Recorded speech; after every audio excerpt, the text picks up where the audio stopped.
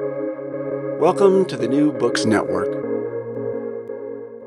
Hello and welcome to another episode on the New Books Network. I'm one of your hosts, Dr. Miranda Melcher, and I'm very excited today because we get to talk about a really interesting, thought-provoking book that takes us through a bit of history and very much helps us look into the present and the future. The book is titled The Post-Screen Through Virtual Reality, Holograms and Light Projections, Where Screen Boundaries Lie, published by the University of Amsterdam Press. And it really takes seriously and kind of properly something we overlook a lot, even if literally right now we're using them. Screens. They're everywhere. And yet, what is visible about them? Where are the boundaries? What does that mean? What does it mean that they're so part of our everyday life and way of experiencing the world? There's actually quite a lot of questions here. So I'm very pleased to welcome the author of the book, Dr. Jenna Ng, to the podcast to tell us and help us think through many of these issues. Jenna, thank you so much for being with us on the podcast.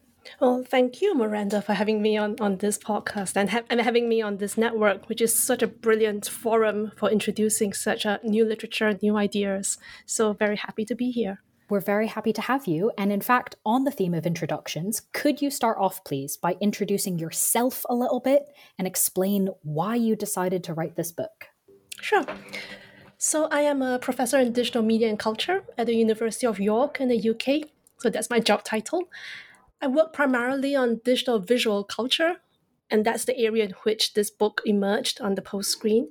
I also have research interests in the philosophy of technology, the post-human, computational culture, the digital humanities. So really anything in the crosshairs of technology and culture, of how technology, whether it's usually computational technology, how technology mediates its meanings for how we live and our conditions of being. That's where it really gets my eyes lit up, and that's what I work on and what I'm most excited about. And that also feeds into why I decided to write this book, primarily on screen boundaries. So the post-screen, with this very long title. Why I decided to write this book was the starting point is relatively straightforward. It is simply because I was seeing increasingly numerous, multiple and multifaceted ways in which the visibilities and the perceptibilities of screen boundaries are changing. So the way in which we are seeing screens and the boundaries of screens are increasing, getting diminished and eroded. So previously, screen boundaries are very clear, right? I mean, the cinema, we know where the screen cinema is. We know where the image stands, where it starts, where it ends. Same with TV, same with the stage. The stage is a very well demarcated space, right? The proscenium, the stage curtains, the stage itself. We know again where the virtuality, where the performance is, and where the actual physical reality the site of the physical reality, and we know where the virtual reality is. So bar a few examples primed for entertainment and spectacle, like 3D cinema, we know clearly where is the site of the image, where is the site of the reality. But what I was seeing and what I was noticing from contemporary screen media is the blurring of these boundaries of the image against their surroundings.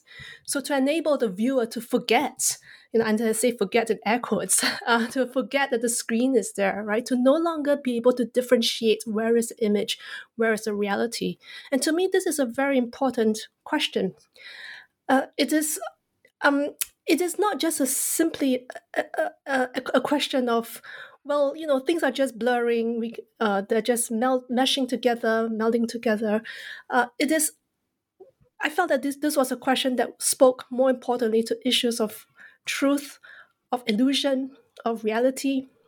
And that in turn speaks to a wider culture of our politics today, of disinformation, and so on.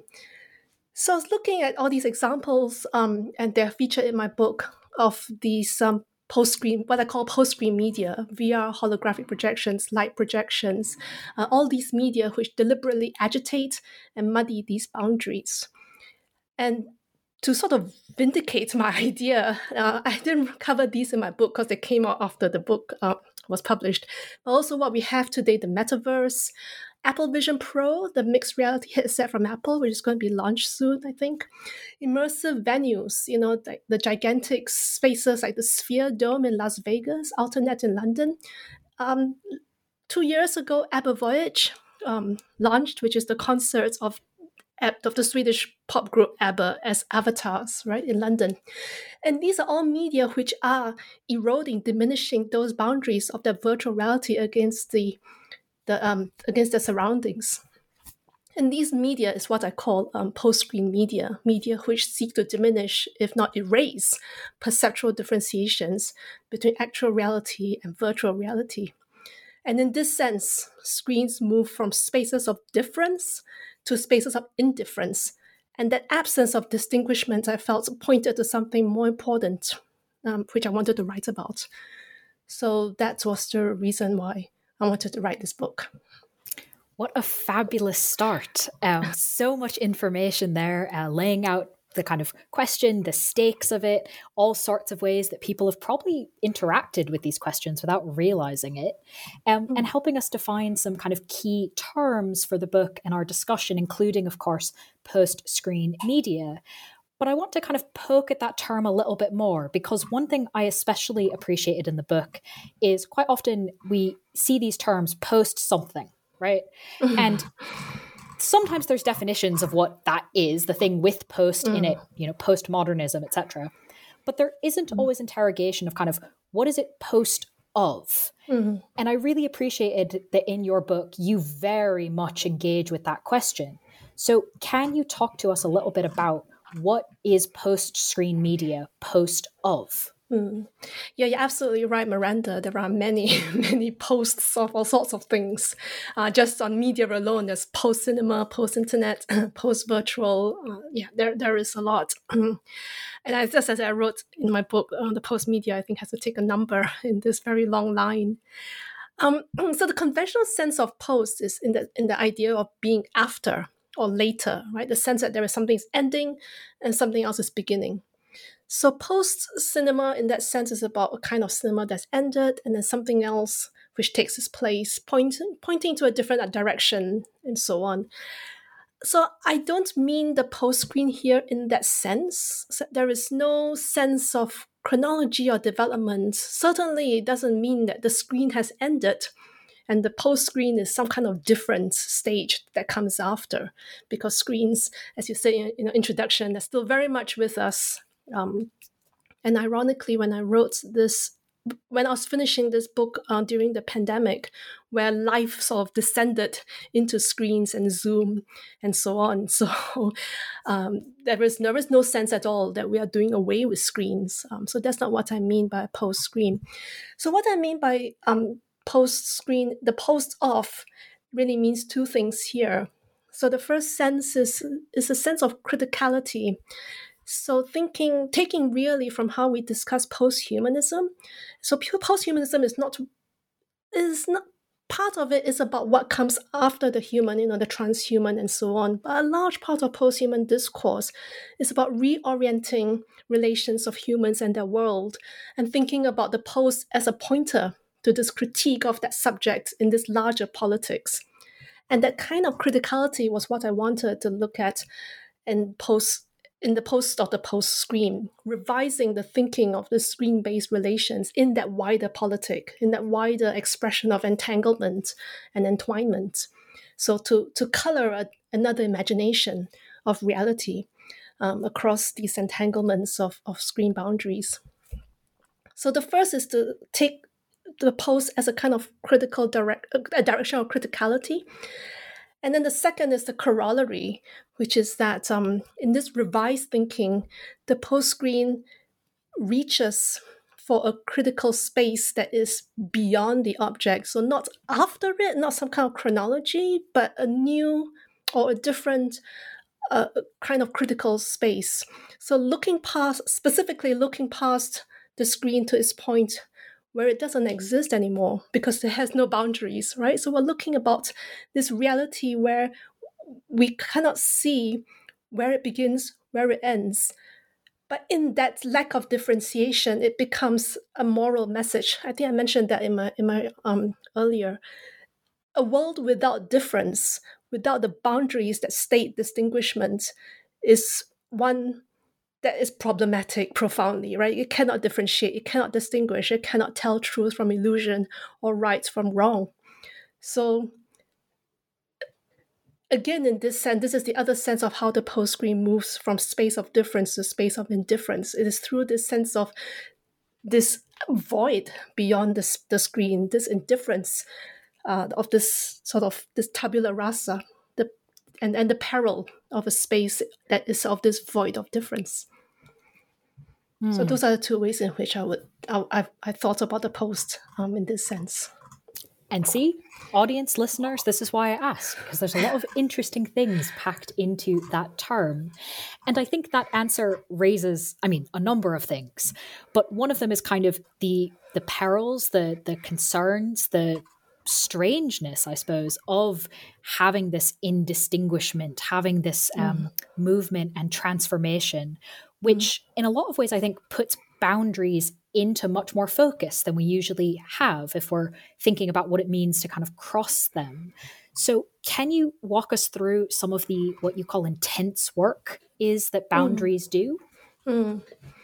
Yeah, absolutely. Because there are weird things, aren't they? They're kind of these in-between spaces, right? The boundary, it's only there because of what it isn't. It isn't the image. It isn't just the wall. It's the in-between space between the image and the wall. At the same time, it does exist as an in-between space. So it's a complex space, and it does a lot of things. It does difficult work, actually.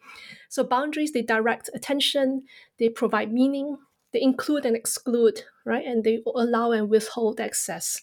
So these we can all kind of tell, when we think of frames of cinema, for example, or frames of painting, right? The boundary states, here is a painting, there is the wall, right? Here is the image, there is the theater. Here is the on-screen, there is the off-screen. So Anne Friedberg calls this the ontological cut, right? So in making this cut, they do all these things. They direct attention, they define, they mark where something begins and ends. And I've used this word a number of times now. They differentiate what is reality, what is representation. And in that differentiation, one of the things that are important is that the boundary therefore also hosts tension and violation. So, there are many examples here. I'll just list one. So the breaking of the fourth wall, for example, right? So in cinema, the character in the film is not supposed to really acknowledge the audience or the camera. But occasionally they do that. And when they do, they turn to the camera and they look at us, the spectator, they acknowledge our presence, right? In breaking of the fourth wall, the violation of that phrase alone speaks of that, of the tension in that boundary, crossing this divider between the audience and the character's world. So boundaries point, they direct, they define pressures and transgressions. And so that is a important theory for my understanding of images and realities. But one more, at least for my book, boundaries also signify relations which bound back to us as viewers. So they do not just differentiate between image and reality. They're also a lens or framework of understanding ourselves, basically, because we look at things and we frame them through the boundaries, right? So as screens demarcate between art and life, boundaries also point to fundamental truths about both and the qualities of being human in navigating between art and life. So René Magritte had this created this painting, which I referred a lot in my book, simply because it speaks so much to the significance of boundaries, which I used in my book. So the painting is called La Condition Humaine, and there are various versions of what he drew, of what he painted. But the one that I used in my book is the one where you see a landscape. You see a landscape through a window, but then there is a painting, so it's a painting within the painting. There's a painting that's propped against the window, which portrays the landscape through the window, so as a near continuous view. And the key word here is near continuous, because the landscape doesn't quite match the view. It kind of looks like the painting doesn't quite match the view. The painting kind of looks like the landscape, but there are very subtle but deliberate disruptions of the painting's otherwise flawless alignment. There are some faint strokes of the canvas outline. You can see the clip and the stand of the canvas edges, the pinheads that fix the canvas in place. So it's kind of a continuation of the landscape, but not quite. And one way to read this painting is, again, about boundaries, right? Boundaries which announce the defeat in bridging representation and object. The gap always shows, the boundary is always there, and there will never be this exact, perfect, seamless placing. But we can also read the painting as about, not just about failure, but also about desire. And it is a desire to seal that gap. Why would you have this painting that tries to show the landscape out of the window? It's because it points to a certain idea of mastering artifice and the virtual, so that it becomes our overwhelmingly real reality. Right? There's a broader yearning here at play. So boundaries also take on this weight of pointing to media and the human condition, as Margaret's painting is titled, right? This is a human condition of failure, of the virtual, but it's also a human condition of always desiring that artifice. And these chasms, I think, expose what we really want and how we seek to master our world and fail to master our world, and the truths of being human in between those efforts. So, given the... Sorry, did you want to continue? No, that's yeah. So boundaries really just do a lot, but it also points to very, very profound things, right? They point to these profound, basic contestations: human nature, art and life, representation and reality. So disrupting boundaries also means revisiting those battlefields. Well, exactly. That's exactly what I wanted to ask about, given what you've just beautifully and brilliantly described to us as the many things that boundaries are doing and signifying. What happens when there isn't the near continuous in the image? What happens when the virtual spills over or leaks beyond the screen? Yeah, many things happen. And this is also a large part of the book's arguments. I mean, it's relatively straightforward to sort of point out, well, boundaries are eroding, and look, we can see the virtual sort of taking over our ideas of understanding reality. But it's always back to that question, right? So what? So what happens? So first of all, I would clarify that I define the word virtual here as a representation or an appearance that it appears functionally of the same materiality of the represented object, but not formally so. So the not formally so is the important part. So the virtual has a materiality and a reality of its own kind, a second order kind. It's not formally of the same materiality as the object. So this is not about mimesis. It's not about original and copy. And I think generative AI is probably the most instructive example here, because there is no original in generative AI, but generative AI does produce its own virtuality. And the virtual is also not about the digital, right? There are many analog examples of virtuality, like panoramas, trompe, and so on.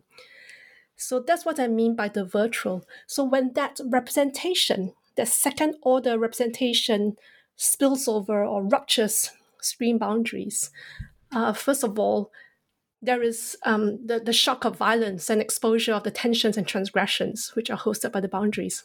So I had mentioned the breaking of the fourth wall earlier. I can talk about one more here, which is from the... I like this film, but it's the 2019 Marvel superhero film Spider-Man Far From Home. Mm-hmm. Yeah, why not? This one is a good one, actually. But so it's all about Spidey defeating Mysterio, right? The special effects whiz that was played by Jake Gyllenhaal. Mm-hmm. And we have this very classic, he's a superhero and the effects, the villain. Great. But the battle was never about Spidey and Mysterio. At least that's not how I read it. The real antagonist in this film was simulation itself. So this is about how Spidey had to understand Mysterio's special effects and understand what is real and what is his special effect, his the virtuality. So only by mastering that discernment between illusion and reality, right, only by identifying screen boundaries and the tensions of simulation and reality, does Spider-Man finally triumph. So when the virtual leaks or ruptures the screen, the first thing that happens is exposure of these tensions, right? What is contained in the virtual? What is at stake of the virtual against the actual? What is at stake of difference and its moral implications? So that's the first thing. The second thing that happens when the virtual spills over beyond the screen is something which I didn't quite thread right through the book, but it featured quite a bit in the last chapter, and I think it's an important question. And that is a certain gluttony, a gluttonous feeding of the virtual. So it's not the appetite for the unreal that drove the millennia culture of photorealism, as pumped out by CGI, green screen, Photoshop. So if you think Jurassic Park, you think of the dinosaurs of Jurassic Park, the special effects spectacles of 1990s, 2000s Hollywood movies. Excuse me. After the cliches we have today of, no makeup, woke up like this selfies, excuse me, which parade nothing other than the lack of enhancement and touch-ups. So we have this culture of photorealism, image. How do you make something that looks as real as possible? Two, what we have today, this gluttony of a different kind of virtuality, which is more insidious, more complex, it's a different kind of hunger. So it's not about the photorealism of CGI. It is really about a more insidious play between the real and the unreal. So it's no longer a representation, but an off-balance vacillation between extreme naturalism and unabashed fakery, between realism and manipulations.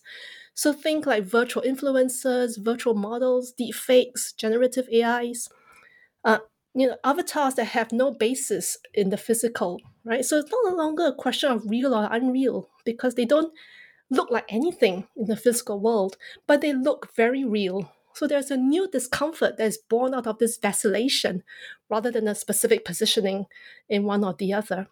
And it is this discomfort, this discomforting reality, which I think is being fed out of the virtual, which spills over the screen boundaries. There's a devouring of this sort of hybrid mutant reality as generated through the computational. And in all of that, it also points to a devouring of ourselves, right? Because it's as if we have swallowed all this fakery in our images and then spat them out as virtually masticated versions of ourselves. So, it's this sense of this lack of ground beneath our feet. It's this sense of this void where there is no basis in differentiation that I think is partly the culture and the situation that arises when you have this explosion or this breach of the virtual. I think what's most interesting and perhaps most helpful about that answer is kind of how you given so many examples that are not just in one medium and not just in one bit of technology, right? Even going back to the beginning of the answer, the distinction between the virtual and the digital being incredibly helpful. But I do want to ask about kind of a particular bit of technology in this whole conversation, because, I mean, I think it's probably not too inaccurate to say that some media, some forms of technology perhaps see post-screen more than others. And so one I'd like to really ask you about, because, it's quite often one that people would think of hearing this topic for the first time, or maybe even have experience with. To what extent does the post-screen and everything you've been telling us about so far emerge through VR specifically? Yeah, VR is really interesting, right? Because it both is such an explicit facilitation of the post screen, but also it's a rejection of it in ways that I discuss in my book. So facilitates in that it is explicitly designed for the viewer to forget about screen boundaries. That's what VR does, right? So it confines the view within the device. You have all this headset design, it's placed over the eyes.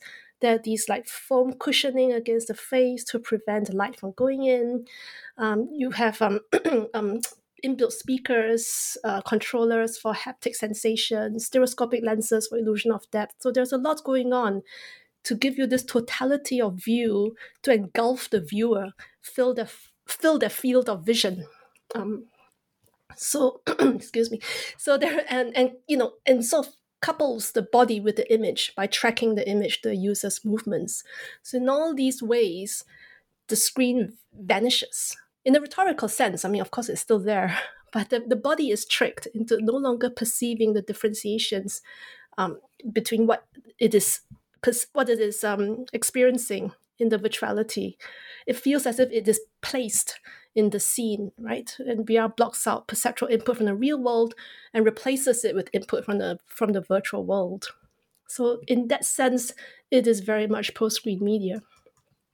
At the same time, though, it also doesn't work very well. The images are usually not very realistic. There's often lag, still, pixel bleed, and so on. So VR yet does not feel like life, right? It probably never will. Although the Apple Vision Pro is making a really good stab at that. But VR itself, there are still many things which interrupt and which breach the sense and experience of virtual reality. The headset is very heavy, things like that. So where does that leave us then in terms of how the post-screen emerges through VR? Again, it's in that vacillation between forgetting the screen boundaries, but also remembering and being reminded that there is an actual physical reality. So in that sense, I start to think about, well, what can we call this space then that sort of vacillates in between these two realities? And it's in a way, it's not a replacement space. There's a lot of literature that says, VR replaces your reality. You can start to think and experience what an other body can experience and replace your own reality for a while. And that's actually a very insidious argument. But I don't think of it as replacement simply because it can't be replaced. You have all these other ways of breaching the post-screen of VR. So I start to think about this alternative space of the post-screen as replacement. So it's placement in the sense of placing in a different way or in a different space. So when you replace something, a different object takes its place, right? It's the same space, just with a different object. Where something is replaced, it's the same thing, but placed in a different space or different dimension. And so it becomes different as well. So I can give you an example of thinking through post-screen VR as replacement. And this example, there are several in my book, but this example that I'll give here is location-based VR. So location-based VR sets you up with a VR headset, but as a portable device. So you strap on a backpack that will track the movements of your entire body through a fairly large space. So you walk through this space in physical reality that is mirrored as virtual reality in your headset. So if you walk forward, you walk forward in a virtual reality, you're actually walking forward.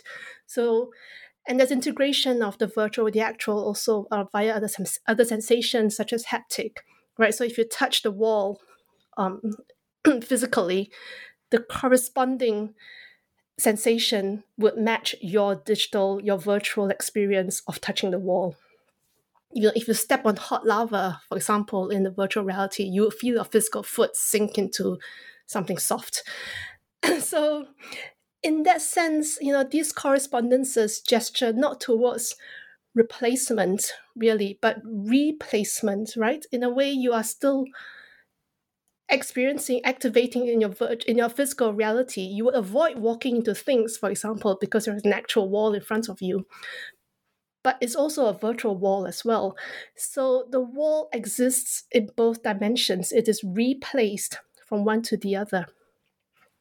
So in that sense, movements, objects, things, they gain different meanings in relation to the virtual, and they emerge with a different frame of reference. So that, I feel, is a more sensible and interesting way of thinking about VR in relation to replacement rather than replacement, as a part of the post screen.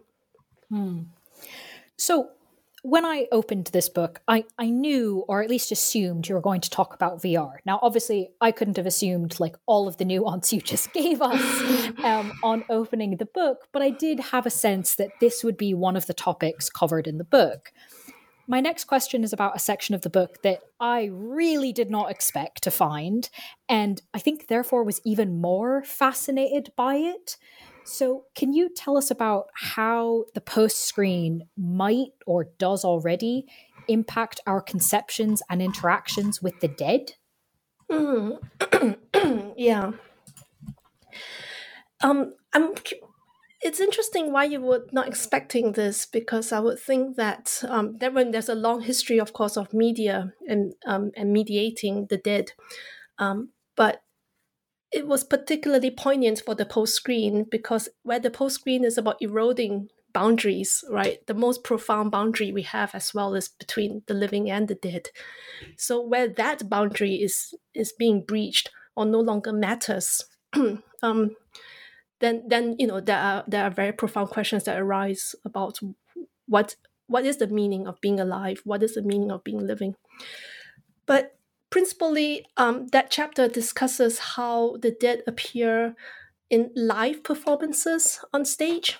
So performance is usually, the framework of performance is that it is conducted in real time. There's an implication of aliveness, of presence, of real time in performance. So when you have figures of dead people, dead artists on stage in a performance, there is that sense that this person has come back from the dead, that there is this breach of that boundary of someone who shouldn't be alive but is dancing and singing ostensibly in front of you in a live performance. And obviously I have to put live in air quotes. So many examples now of the dead in these live performances. Tupac Shakur, the rapper with Snoop Dogg at Coachella, that's a very famous one. Also Whitney Houston, Michael Jackson, Roy Orbison, and I think they're going to do one of Elvis later this year. So, that trajectory continues of having the dead appear on stage as this post-screen media. There is no longer any differentiation between someone who isn't alive anymore and appearing in front of you. So accommodating the dead and the living with no apparent separation between them, the post-screen then becomes this very curious space. It's not quite one or the other, because they look alive, but they are dead. So it reinterrogates the conceptual placement of the dead and the living. And it's an interrogation which also has parallel questions with medical advancements, right? Life support technologies and so on. So ultimately, it is about where and how living and being alive and aliveness should be defined. So difference is important, differentiation is important. This one is important because it is about not just being dead or being alive, but what is the meaning of us being alive? What is the meaning of remembering the dead? What is the meaning of honoring the dead? Right, that difference is important. The French film critic Serge Denis talks about saving representation. So he says, we should not split up the screen. We should make a rupture and intern difference. And to intern difference means saving representation. But what does saving representation mean, right? We think about all our most ancient representations, cave paintings, tapestry, runes, tens of thousands of years old, right? But And this is because representation has always been to make the most primitive sense of world and life. Dangers and threats are monsters to be slain, right? And representation is this existential documentation of our presence. It is a pushback against death and decay in the deepness of time that we can't comprehend in our human mortal terms. So representation is this most primordial expression of affirming existence. Here I am, here we are. So to save representation then is to conserve these expressions that are bound up with being and selfhood. It is an affirmation of our realities. So by projecting the dead in these ways on the post screen, right, confounds the affirmation. And we need to think again, why do we need to save representation? What is at stake here? And what is at stake here is what living and being alive really means. Not small things, then. Well, we have to think about big things, I think, to make this job worthwhile. No, absolutely. I do have one kind of other big thing, I suppose, though, okay, nothing's ever going to be as big about life or death, but there's one other sort of big thing I want to ask. But before we get there, I'd love to ask you to take a little methodological detour with me, because one of the things that I think is so interesting about reading books is that no book is written exactly the same way. And yet quite often, especially with sort of academic books, we often think they are. I know certainly when I was starting my graduate studies that I kind of was like, ooh, that's what an academic book's meant to be like. I couldn't ever write something like that. And it took a while to realize that actually there's a lot of different things people can do even within the genre of academic intellectual book. And you do one of them. So I was wondering if I could ask you to tell us a little bit about Chapter 4A that you call a remix. How is it a remix? And what does this mean and allow methodologically?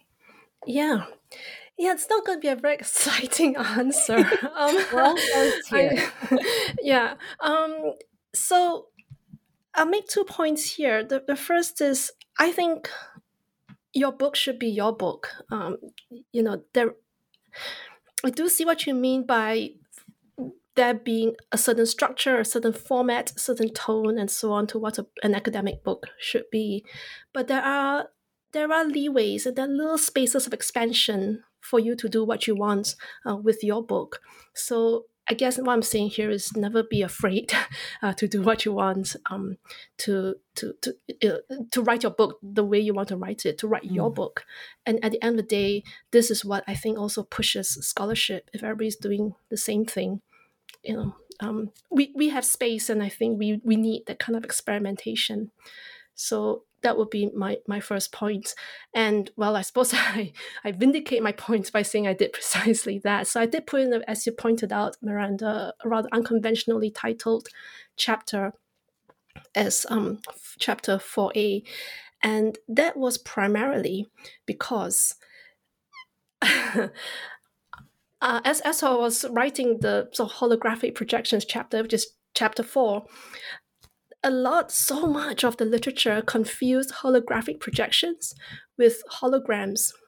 So true holograms are actually made in a method of physics, which is extremely different from holographic projections, which is the physics of light, whereas holograms is a physics of recording.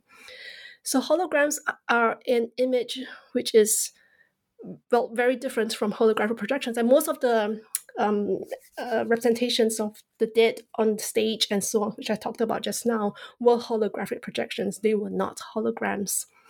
So how I ended up writing about holograms was because I was trying to figure out what all this literature really meant, and realized after a lot of research that holograms are very different things from holographic projections, and much of especially the popular literature, was wrong.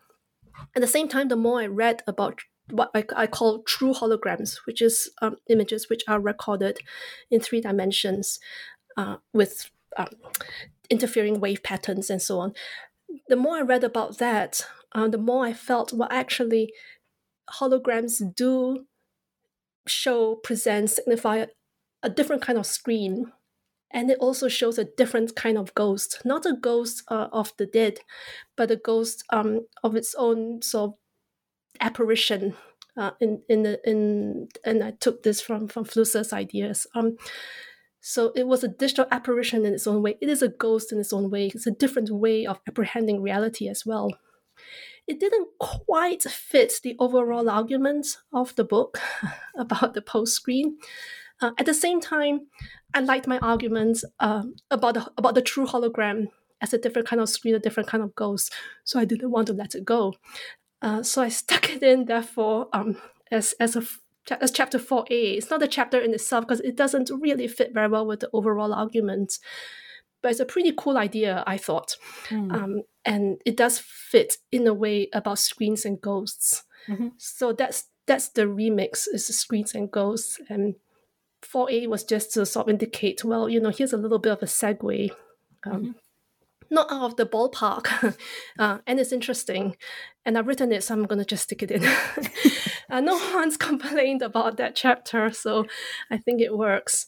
But most of all, the book remains about the things I wanted to say writing this book. So, well, I think I'm happy I took it in. I'm not surprised that no one's complained about it, because I think it actually demonstrates some of what we've been sort of implicitly raising so far, the idea that there are many different aspects to this. There are many different things to consider and kind of all hold at the same time, that there isn't sort of one truth or one way forward or one impact. Yes. And so, and also that a lot of this thinking is still very much like, whoa, there's so much we haven't even begun to discuss yet, right?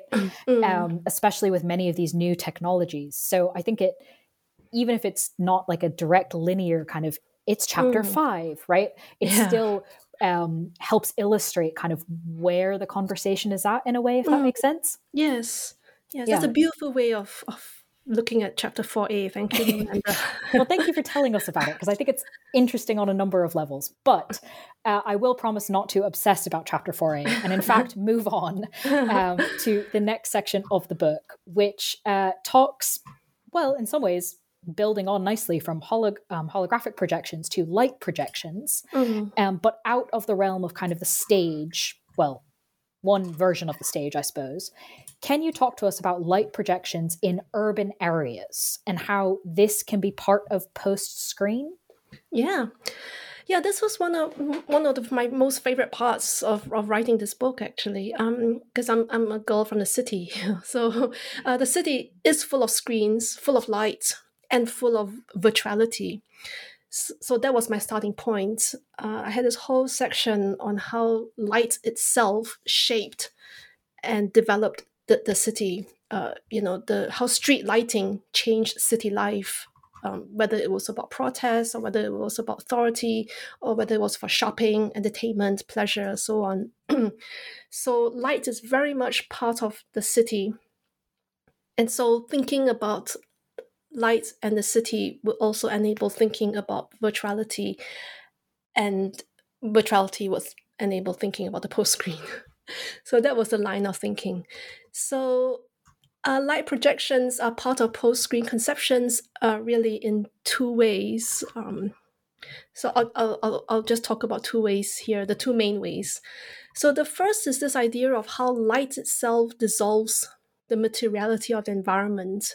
So where we have a built environment, a wall or a house or a doorway, by projecting light, that environment transforms into a screen, basically, or into a surface on which there is virtuality, on which there is a virtual reality or an image or a second order reality and so on.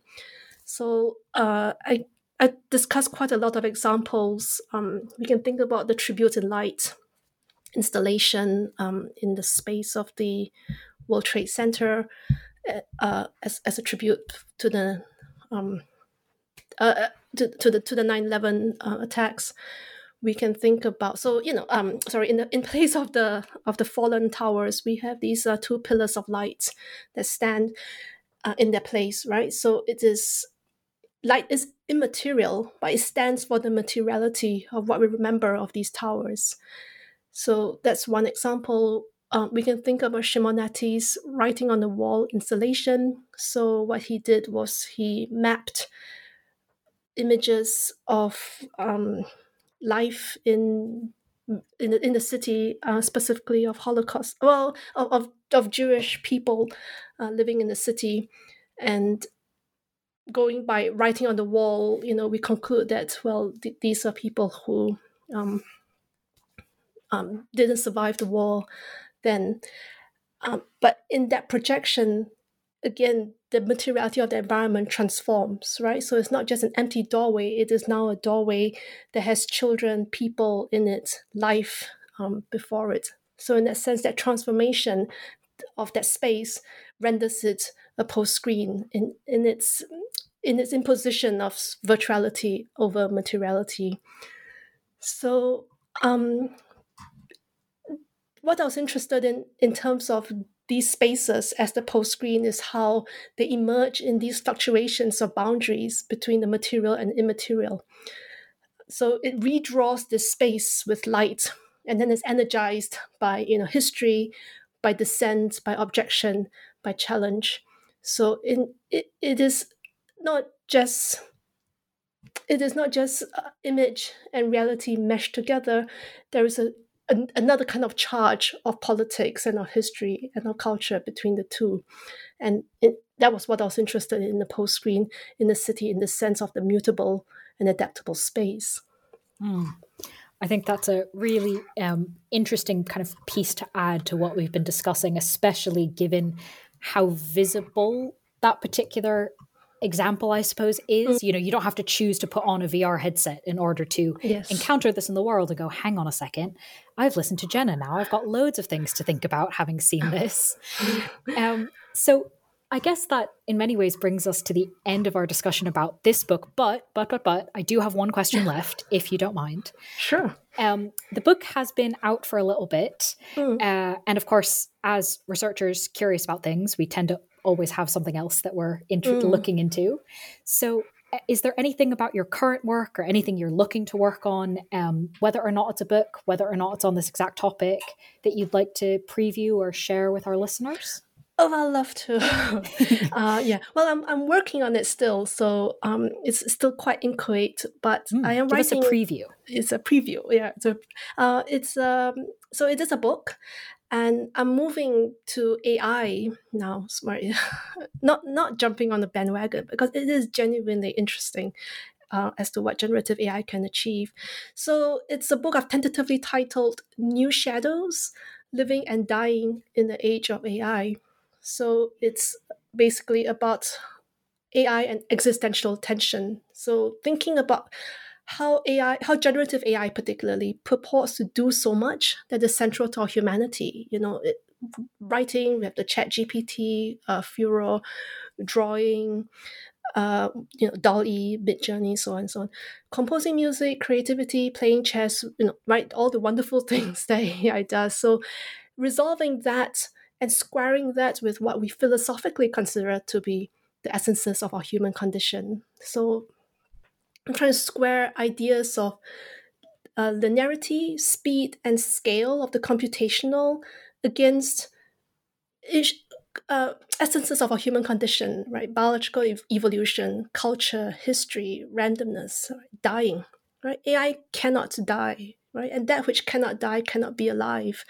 So this book is about AI, but it's actually really what it means to be alive. So that's what I'm working on now. There's a ways to go, but we carry on. No, we'll get there. Well, that will be very exciting. Thank you for giving us the sneak peek. And of course, while you are continuing to work on that project, listeners can read the book we've been discussing, The Post-Screen Through Virtual Reality, Holograms and Light Projections, Where Screen Boundaries Lie, published by the University of Amsterdam Press. Jenna, thank you so much for being with us on the podcast. My absolute pleasure. Thank you, Miranda, for having me.